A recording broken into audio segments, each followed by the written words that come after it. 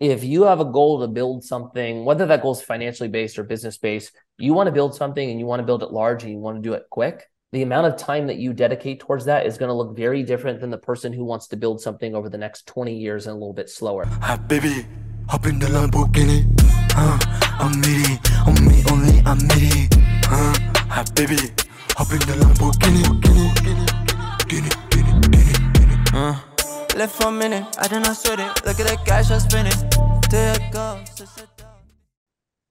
Ladies and gentlemen, today is another amazing guest of mine.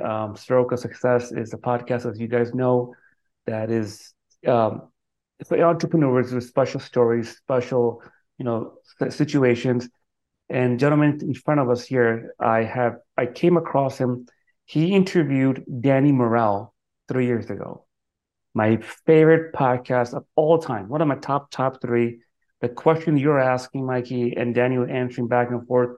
Amazing podcast. AVI was the name, I think, right? Mm-hmm. Mm-hmm. And so ever since then, I started following you, and your story was just so. Let's get right into it. Mikey, thank you for jumping on and giving me the time. You're a busy guy. Thank you for being here at Stroke of Success. Well, yeah, thanks for having me, of course. Mikey, tell us where you're from. Where are you born and raised, man? Born and raised in Southern California. This is the only place I've ever lived, but I had a 14-year career as a professional skateboarder, and so I traveled about 6 months each year all around the world. So I've seen it all, but I've only lived here. Okay, cool. Let's talk about that. Like, how old were you when you got into skateboarding? Started skating when I was 12, did that for fun until, about 16, 17 is when I first got sponsored. And then by 19, I was being paid as an amateur skater. And then when I was 20, I turned pro.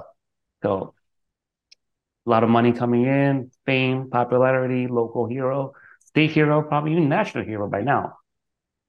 Yeah, you know what? In the beginning, it wasn't a lot of money, small money in the beginning. Small fame in the beginning because the skateboard industry is pretty small back then, but it started growing pretty fast. And then, we started making a little bit of money and, name recognition or notoriety increased. And then it all kind of went from there. Tony Hawk, huge in your world, right? Yeah, Tony was like the first one to break over or cross over outside of skateboarding and into, becoming like a household name. Number two was, I forget his name. He has podcast. He's just like you, super talented, He was Danny Morel's. He did his M Mastermind. What's his name? Us skater who was an entrepreneur. Rob Dyrdek? Yes. Yeah, Rob Dyrdek. He's a monster. He's a monster. So I put you with their names in my mind. That's why you're that level. God bless you for doing it.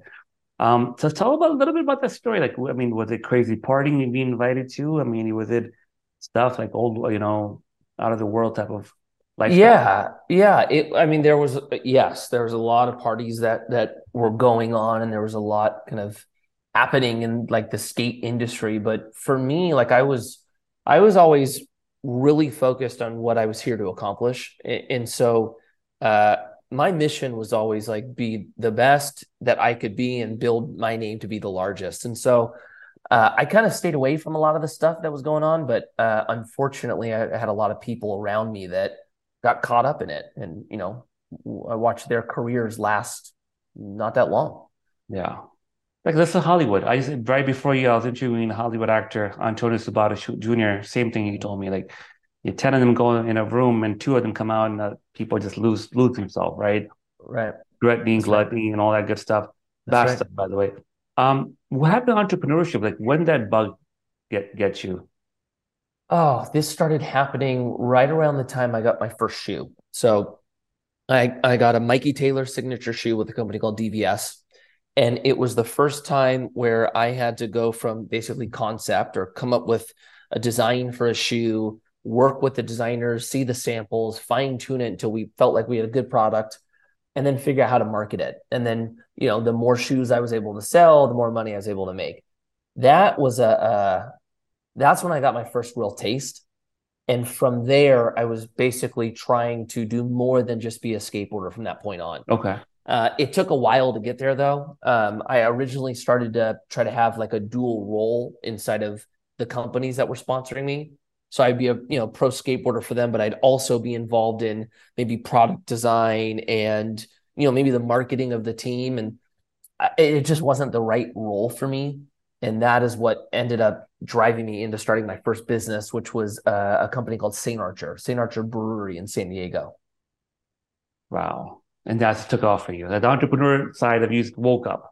That's right. And the first company we did, we opened doors in 2012, and it was one of those companies which is not normal. It was kind of a unicorn type of situation where we opened doors and it was a vertical rocket ship. There was so much demand for it that our whole challenge was how do we grow to meet demand, which is not the normal case. Yeah. Wow. That's got a unicorn. We Danny Morell's entry was amazing. You guys had amazing questions. Like he talked about the mind, right? The mindset is a key to success. Tell me your take on that. How important is the mind when it comes to life? Yeah, well, it's everything, right? It pertains to our enjoyment. It pertains to our goals. It pertains to everything. For business, it's interesting. It's like you see some of these guys who build these huge companies, and you meet them and realize that they don't necessarily possess any additional skill that you lack. Like your abilities seems to be on the same playing field, but why are they able to go so much further than you? And a lot of that is simply the belief that it was possible. And so you start to learn that your ceilings are where you set them ultimately. And once you kind of figure that out, it starts getting fun because then you can start basically pushing yourself to a higher belief of what's possible. And then it's fascinating watching your body just start to do things that you wouldn't think it could do. And so it's fun, but it's something you always wrestle with. It's like, when I started my first business, we didn't have enough money to start it. We had to raise money to do it. And back then we raised $2.5 million. And at that point, I wasn't sure if we could do it or not. That sounded crazy money. And, now I have a new limit on what I think is crazy. You asked me to raise 10 million bucks. I think that's pretty doable and pretty easy. You asked me to raise 50, I start going, dang, that's tough. You asked me to do, 250 million. Yeah. Then you're like, I don't think that's possible. But why? Is it just because I now need to work on pushing my own ceiling a little bit higher? That's usually the case. So it's like muscles, right? When you take 5 pounds, you start with a 5 and then 10 and then 15. Like to say, man, I can never do the 100-pound dumbbell right there. Right now you can't, but you have to exercise it and build up to it. I remember you guys' podcast. I keep referring that podcast as my favorite. I have a real estate team that I lead. I put that podcast on for them all the time because the mindset thing was amazing. So I think you guys were talking about how the mind is also like a rubber band. Mm-hmm. So I want to earn $100,000 a year. There's some people that earn that in six months. Some earn that in a month. Some earn that in a week. Some earn that in a day. Right? You have to exercise that money psychology, right, and stretch it. Because, like you said, same thing I had. Like I had this thing where years ago, like, to make 6 figures is so hard, and once you do it, like, okay, not that bad. Not that hard. Yeah. Have you seen kind of the graphs that people will do where they reverse engineer the amount of money you want to make? If you need to make $1 million, this is what you need to make per month, per day, and when you start looking at it through like more bite-sized approaches, it all of a sudden starts feeling like it's doable. Yeah. And that's the kicker. You just have to feel like it's doable, and then everything follows. That's it. Do you believe in the law of attraction? Do you use it? Yeah, of course. I think, so 100%. Yeah. What you think about, what you write about, what you talk about, right? To say something and to see it manifest in your reality, right? I mean, good and bad. Right. Good. Yeah, I would say there's the reason why I was a little hesitant when I responded. At the core of it, yes, but people people will take it and stretch it out to be something almost like magic, Yeah, or they take it a little bit too far. I agree So with you. what I would say is like, if I'm going to the store and I want to, park up front. I don't think me thinking about a parking spot up front is magically going to pull somebody else that I'm not with. No, I agree But with you. I believe that our thoughts and what we think about produce action. And so if you're putting yourself in a situation where your time and energy is being consumed by something, then you're naturally going to drive in that direction. And then in that direction, you're going to start seeing a result, whether it's good or bad. Yes. If you're struggling with anxiety and a lot of fear and you're obsessing with that, then that's going to surround you and consume you. No. And the result that you're going to see because of it is not going to be a benefit. It's going to be negative. But the opposite is true as well. Like if you're focusing on, I don't know, you're This is focusing on bad. building a business. You have your goal, right? That's all you're thinking about 24/7. And, as you focus on that, all these things start coming into play only because you're actually taking steps forward and opening doors and having conversations that are then creating option and opportunity for yourself. Yeah, The Secret, that's the book, that's the movie that came out. The biggest thing that they missed, and they should make a part two to that, what I think, is a law of action, Mm, right? Because like you said, law of attraction, one thing you have in your mind, you think about it, visualize it, but to take action. I think when you take the 1, 2 steps, I think God or whatever you believe, the universe will yeah. meet you halfway, but you Right. have to take the step in Right. that direction. I agree with That's right. you. That's right. Um, you're married, you have a beautiful family. Thank you. Okay. You got married. Well, how old were you when you got married? I got married when I was 28, Okay. and then we had our first child when I was 30. Okay. That's young. That's pretty young. Yeah. I Yeah. got For a married, skater, it's really young. Yeah. right? It's Yeah. pretty, especially you in the limelight. I personally think I personally think a woman is really important in a man's life. The right woman could take you far, the wrong woman could take you back, right? Right. Right. What's your thoughts about that? How do you think in marriage your wife helped you stay stable and humble and focused? Yes, of course. Yeah. I mean, what's the famous phrase? Behind every great man is a great woman. Is that what it Yes. is? Yes. Yeah, it's 100% true. It's for me, that at least what I was looking for in a wife, and I think this is where you can do good or do bad, right? I wanted more than just somebody who I was attracted to, and I think like that is where we end up starting to get in trouble when we base a whole relationship only on physical attraction. I think physical attraction is important; it just can't be the entirety of it. Mm. I wanted somebody I was attracted to. I wanted somebody who I trusted. I wanted somebody who challenged me. I wanted somebody who was going to be a good mom. I wanted the complete package so that when I looked at, my marriage or the relationship between, me as a father or my wife as a mother, that we are going to be in a position to make a great impact over our children and ultimately leave them into a direction where they can succeed in life as well. It's incredibly important. It doesn't mean it doesn't come without challenge. I think that's kind of the big part of it as you start talking about relationships. Like my wife and I, we have different personalities and we have different ways of communicating love and support for each other. And we have frustrations and we're people.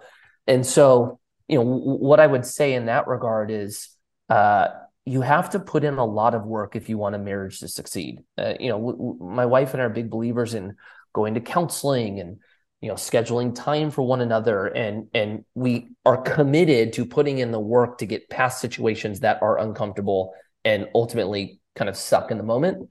Yeah. And because of that, we've been blessed by it. We've had a great 13 years of being married, and it's getting better, but the challenges are still there, if that makes sense. They're always going to be there, right? That's just part of the process, right? Right. You're 40 years old? 40, yeah. Okay, same age as me. I'm 41.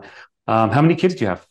We have 4 now. Wow, God bless you, man. Yeah, yeah, yeah. How do you manage that, man? Like you're killing in the entrepreneurial game. You're all over the media, social media. Your social media is amazing, by the way. Thank you. Like you're a good husband, I can tell, good father. How do you do that? Oh, it's a lot of work. It's hard. For me, And there's going to be people that listen to this that have a hard time with it. I get it because I would have had a hard time with this too when I was younger. I have to schedule time out, and I need to be really mindful with my time. So, like, my wife and I, for a while, it was just we had one standing date night a week.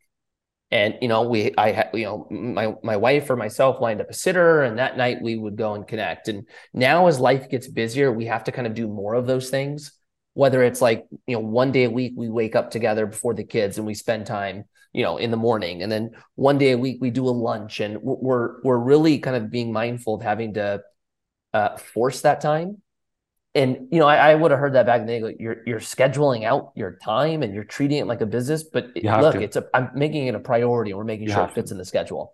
Yeah. So that would be one. Two, when I'm with the kids, and this is a challenge for me. This part doesn't come natural, is giving my kids and my wife my full attention. So no phone, no business. It's just time with them. And what we're working on right now is from 6 to 8. That's the window. So I get home, we have dinner together, we do it over the table, we have conversation. Lately we've been doing like game night, so we pull out a board game, just trying to spend time with them and enjoy them without distraction. Yeah, that's so sweet. That's good, man. 6 to 8 at a time, the family time. How do you put your phone away, dude? Like you're so busy, like deals all over the place. It's hard. That's the part that it's difficult to do, and Yeah. uh, I think that's one of those elements where I force it because my natural instinct, which I don't always think is your best instinct, but my natural instinct is to be consumed with what I'm doing, and as a business, and you add the element of providing and all these things, and there's a lot of people relying on you and things happening. It's easy to fall into, I need to make that thing happen 24/7, or even just thinking about it without the phone. I had to force that. I had to learn how to just say, whether it's to the team, you're not getting a hold of me from this time. Having a discipline of walking in, putting my phone down, not checking it. That was a discipline that had to be created. You talked about muscles. It's starting the workout process and building a strength out of it. And having a great assistant. Shout out to Tawny. I mean, she's Yeah. great, man. Good Yeah. girl. She's really good. Yeah.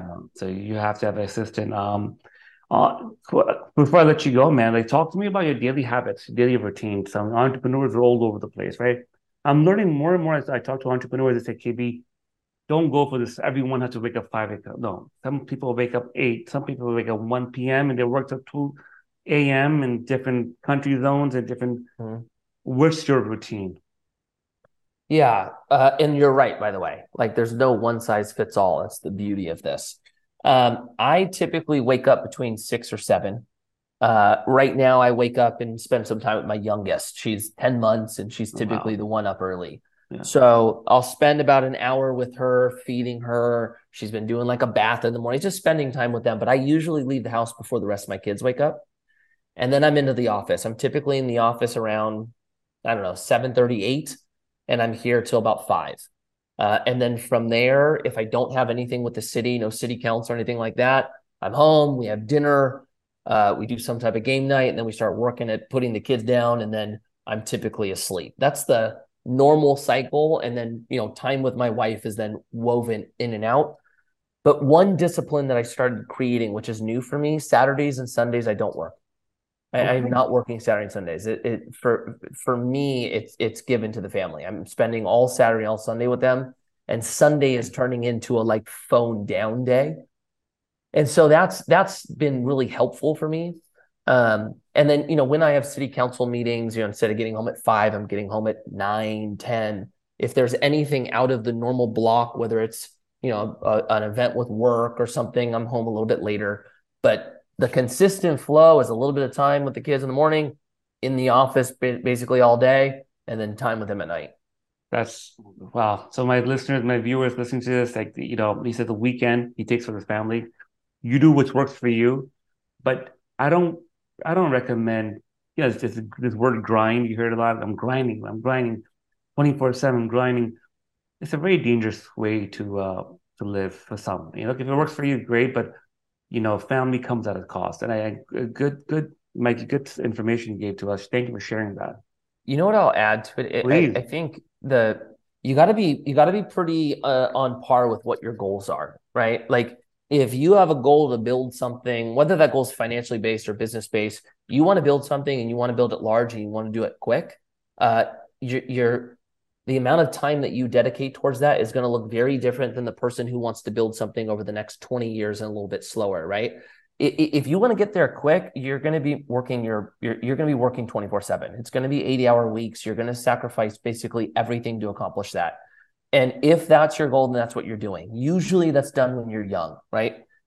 For me, I'm now moving into a stage where I have kids and I do want that balance. And so I'm not willing to put in 20 or put in 80 hours anymore. I'm now getting good at maximizing my time. And then there's the even slower approach. Like if you want to, let's say retire and be, financially independent by 65 or be a millionaire by 65, well, you're going to have a much nicer work-life balance, at least on the life part. So it's all dependent on what you want. But when you're young, this is the time to grind. Like, when I was young, I skated 24/7. I never missed a day. That's all I did. And there was a lot of sacrifice that went into that. And I was ultimately trying to position myself to a point where then I could build upon that. So, be clear with what you're doing, understand what sacrifices are going to come by doing so, and then go after it. Mikey, you said something really important. I'm going to recap quickly for my viewers and listeners. Like 20s. 20s is a time, ladies and gentlemen, that I recommend from based on I'm 41, he's 40 years old, both entrepreneurs with families and kids. Something different between me and Mikey, that Mikey busted his butt in 20s. I busted my butt, but I partied quite a bit. And that's one regret I have because, I just feel like a lot of time was wasted, right? And for those that want to party and be out there at nightclubs, guys, do it for 1 year, get out of your system. And after that, if you will have big goals, if you want to be the next Mikey Taylor, or Danny Morrell, Patrick Bet-David, or Adam Milet, these are the people the juggernauts of the entrepreneurial world. If you want to follow their footsteps, like 20 should be spent in investing in yourself, self-development, and grinding. As you get older and older, you ease the pedal. And then second point Mikey made, I totally agree with. Be more productive, be smarter as versus working harder. Right. Just because you put 12 hours on the thing doesn't mean that you work really hard. You do that same thing maybe 3, 4 hours, 5 hours, increment and knock it out. Right. That's right. Mikey, I had a question. I just lost it quickly. I'm just thinking about it quickly. Okay. So do you offer a coaching? I don't do any coaching. Our business is we're in the private equity world. So how we make money, we basically bring on investors to, manage their dollars that go into either apartment buildings or storage units. That's how our business makes money.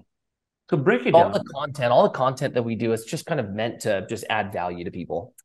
Just break it down for me. Imagine if I'm 5 years old, and I have no idea what private equity is. Okay. What is exactly private equity? Okay, so you have you have things that you can invest in that everybody has access to, like the stock market, right? Anybody can open a brokerage account and put dollars in. You have private offerings that are more exclusive. They're not available to everybody. And it's typically groups like mine that go out and raise money from a bunch of individuals. And then we use that total collective dollar to either put it in, for my company, it's commercial real estate, a venture capital firm, they'd be taking investor dollars to put into startups, a crypto fund, they'd be taking investor dollars to put into coins, et cetera. So, how that works, if you want to invest in something, you're going to make the decision if you want to be an active investor or a passive investor. An active investor means you are doing the work day to day. You're finding the deal, you're managing it, you're financing it, et cetera. But a lot of investors who want to be passive investors want to make money without doing the work. And so for our company, we go out to those investors, we tell them about what we're investing in. And if they want to do it or it's a good fit, they then give us money. We put that money into, let's say, an apartment building.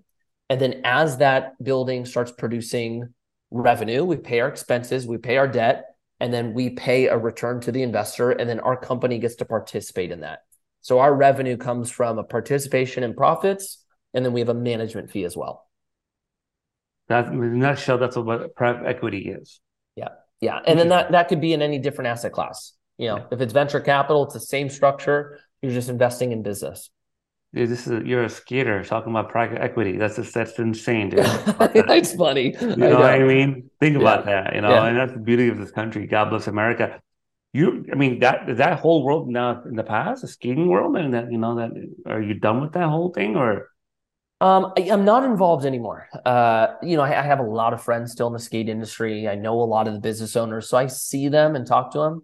But you know, I'll run into people and they'll say like, "Dude, I see what you're doing on social. I have no clue what you're talking about. I don't know what you do, but it looks like you're enjoying it." You know, Yeah. so private equity is a different world for skateboarding, but I'm starting to meet a lot of people in commercial real estate and venture that are skaters, not professional, but we're skaters. So you're starting to see the crossover happen. It's just not at scale yet. That's awesome. Awesome. Good stuff. You do keynotes? Yeah. Uh-huh. Awesome. I'm thinking about Yeah. throwing a mastermind soon. I'll give you a call. We should talk Yeah, about please do. Heck yeah. have you all there. Mikey, where can we find you? You can just search my name on any of the platforms. Mikey Taylor, I'm going to pop up. If you're interested in our company, it's Commune Capital on all the platforms or communecapital.com. I'll put in the description. Mikey, Thank God you. bless you, man. Good work, dude. You're doing a good job out there. Thank you for providing your time today. I know you're super busy and meant the world to me. I DM'd you the other night and it was such a pleasant experience and your assistant is amazing. So good work, man. Thank you. I appreciate that. Buddy. We'll see you around. Thank you, Mikey. Uh, Thank you, man.